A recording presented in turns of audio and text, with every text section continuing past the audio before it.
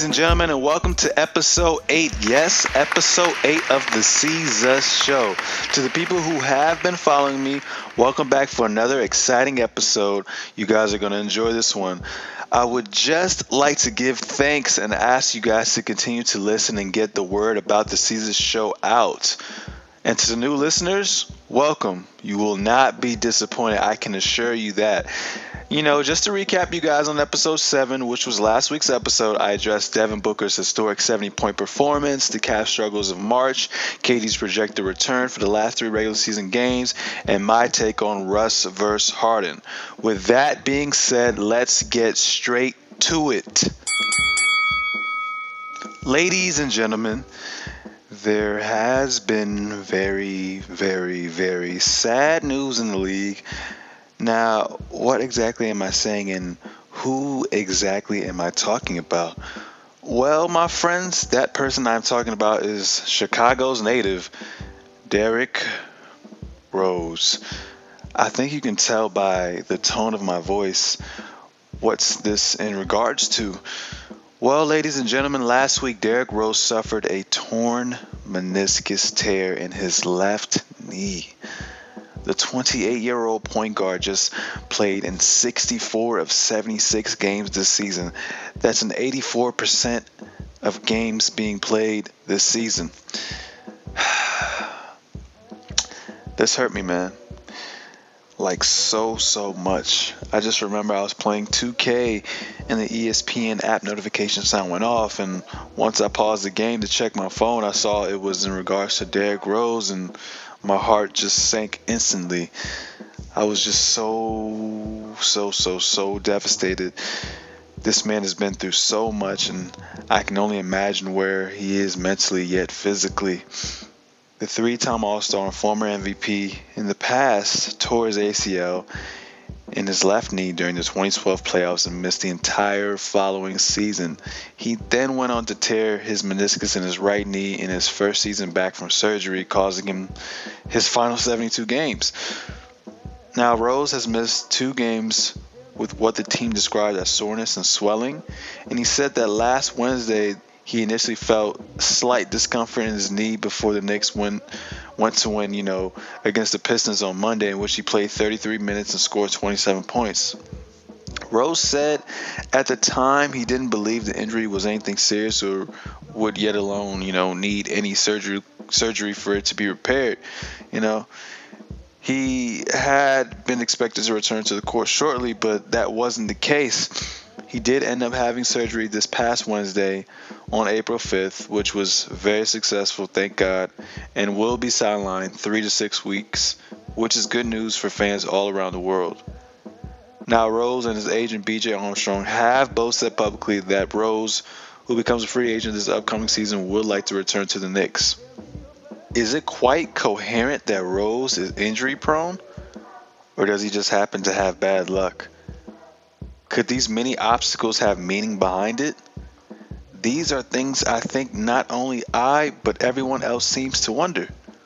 What did this man do to deserve this? From the outside looking in, he seems like a great person, a great man who lives and dies basketball. A man who is the ultimate family guy, a great father, a man who always gives back to where he came from. So my question is, why him? They say God puts his strongest soldiers through the toughest battles, so maybe there is a deeper meaning to it. I know he's strong mentally, and I know this won't be the end of him. And I know he won't let this get to the best of him, and I know he will come back. I still think he has something to prove. He's only 28 for crying out loud. He was having a pretty solid year, if you ask me, averaging 18 points, 4 assists, and 4 rebounds, shooting 48% from the field, and an 87% free throw percentage. Now, my only concern are other teams. Is the front office really willing to take a risk on a guy that many consider injury prone? Are you really willing to spend millions? Is he even worth it? My guess is just as good as yours, ladies and gentlemen, and that answer could be summed up into 3 words. I don't know. It's crazy that him and his agent were looking for a 5-year, $150 million contract. Honestly, I'm a realist, so I just have to say I don't see that happening anymore. At most, I see a 1 or 2 year contract, and 3 if he's lucky, given his injury history, of course. He said that his focus was winning first, and we will see what the future holds for him. But you still have a guy who's very serviceable, a guy who is still explosive at getting to the paint, a mid-range maestro who now picks and chooses his spots on the floor. He can facilitate and draw a double team for his teammates to get open. Teams are in need of that still. And I still think that he has some gas left in that tank to make this his final chance. And if I'm a GM, I will still take that risk on him. High risk, high reward. But with that being said, our prayers go out to you, Derrick Rose, and your family, and I hope you have a speedy recovery. Moving on, since we are on injuries, let's continue. Kyle Lowry. Remember that, guys, ladies and gentlemen? Yeah, I'm not going to lie, I forgot about him too. Well, in case you didn't know, right around All-Star break, Kyle Lowry broke his shooting wrist. His right wrist that was supposed to sideline him for the rest of the season. And it seemed like the Raptors were in shambles and looked like they were going to get bumped out of the first round. But good news, like I said, he did return. Yes, ladies and gentlemen, Kyle Lowry returned on the 5th versus Detroit and played 42 minutes and had 27 points, shooting 56% from the field, following 10 assists, 5 rebounds, and only 2 turnovers. The guy basically missed 2 months, and it seemed like he didn't even miss a stride. Great news for Toronto. The playoffs just got a bit more exciting, and I'm so happy. I think we're going to see a bounce on the East and the West, and this may turn out to be the best playoffs we've seen in a few years. But what does this mean for the Raptors? Well, they only have about 4 games left. Could they possibly creep up to the 2 seed? Are they going to stay in the 3 seed, or are they going to slide to the 4th? This last week of basketball is going to be interesting. Honestly, I think it's going to be a coin flip for them keeping the 3 seed or sliding to the 4th. Either way, in the first round, they will have some home court advantage, which will work in their favor because Toronto's arena gets super loud. And you got your boy Drizzy on the sidelines being the biggest fanboy, so anything's possible. Hopefully, these final games will get Lowry's win back and help him gain chemistry with not only the team, but more importantly, Serge Ibaka, the newly acquisition from Orlando at the trade deadline. Now, on paper, their starting 5 looks pretty damn good. I'm not going to lie. You got Kyle Lowry, DeMar DeRozan, Serge Ibaka, Valanciunas, and DeMar Carroll. So who knows? This could be the team that gets back to the Eastern Conference Finals. But only time will tell. And the only thing I'm worried about is, will they click as a unit? And will DeMar DeRozan be able to sustain his high performance level? If so, like I said, the sky is the limit for these guys. Moving on. Number 3, Wade.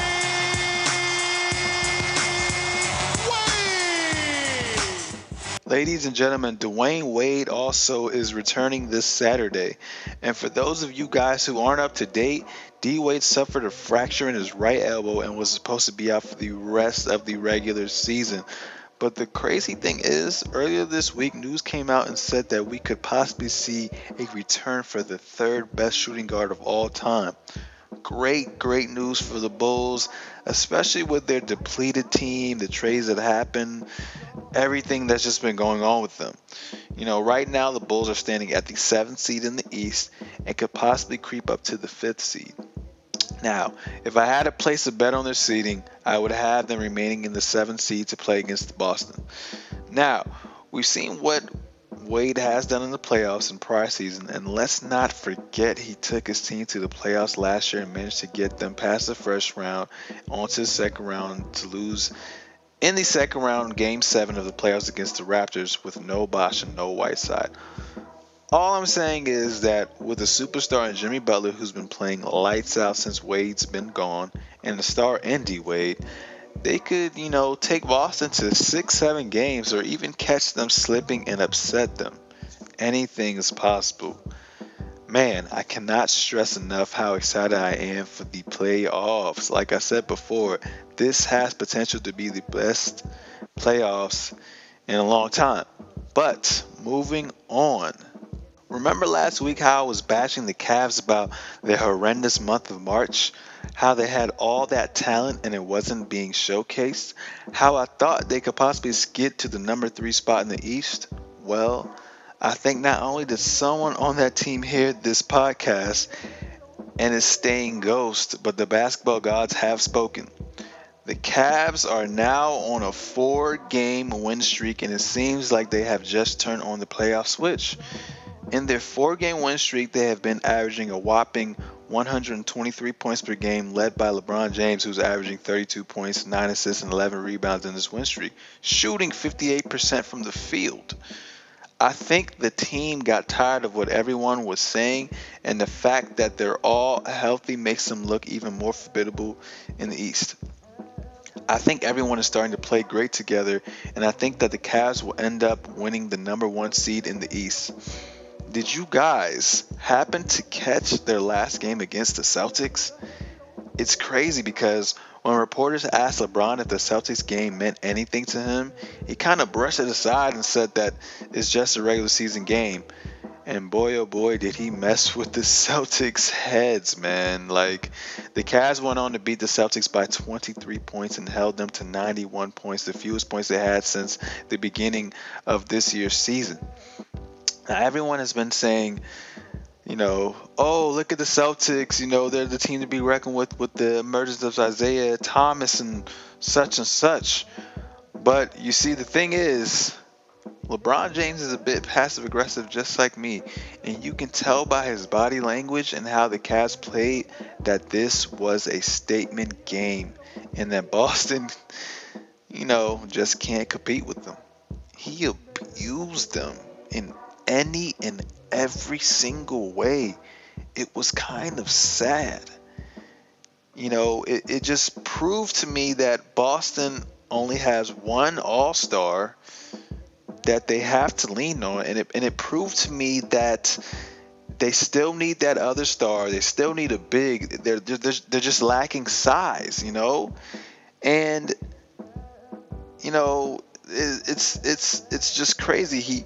LeBron James reminded us that he is and still is the best player, and only a few are close to what he is. Keyword close. So look for the Cavs to finish up with the number 1 seed, play sound, stellar defense, and make a push to the finals yet again for the 3rd consecutive year.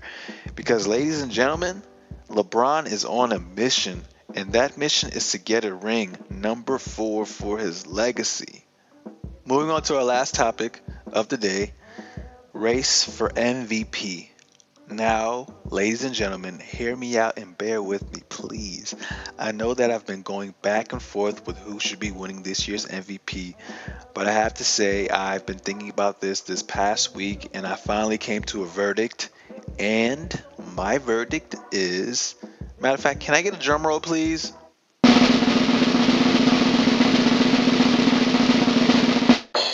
Russell Westbrook. Why not?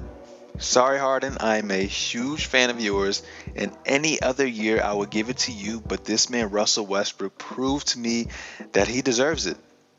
This man just made history and tied Oscar Robertson with the most triple-doubles in the history of NBA with 41. And this hasn't been done since the 1961-62 season, when the game was played at a much faster pace, you had more possessions and less talent. That's over 50 years, man. Give this man credit where it's due, because I really thought I would never see someone average a triple-double for this season. I really think they try to water down the triple-double. Do you guys have any idea how hard it is? If it was so easy, why aren't more people averaging it? Why? This man, Russell Westbrook, has 209 more rebounds than Harden. That means that his team has 209 more possessions. It puts his team in a better, fighting chance to win. And what is most important thing about, this sport itself? Possession of the basketball. Bottom line, ladies and gentlemen, Westbrook is outplaying him point blank. They say James Harden is making his teammates better, but No knock on James, but he is playing under D'Antoni's system, and we know when you're under D'Antoni's system, your stats are inflated, and you have your stellar or career year, whatever you want to say. This man has to average a triple double just for his team to win. And you know what his record is when he does have a triple double? His team is 32-9. That's a 78% winning percentage. This man has been through so much this season. Was constantly criticized for his game and how he messed up OKC's chemistry with KD. The blame for KD leaving, to go to Golden State, a team, they were up 3-1, against in the playoffs. A lot of people thought they would be struggling just to be in the playoff contention, man. And if he doesn't win this year, then this, ladies and gentlemen, will be the biggest robbery in NBA history.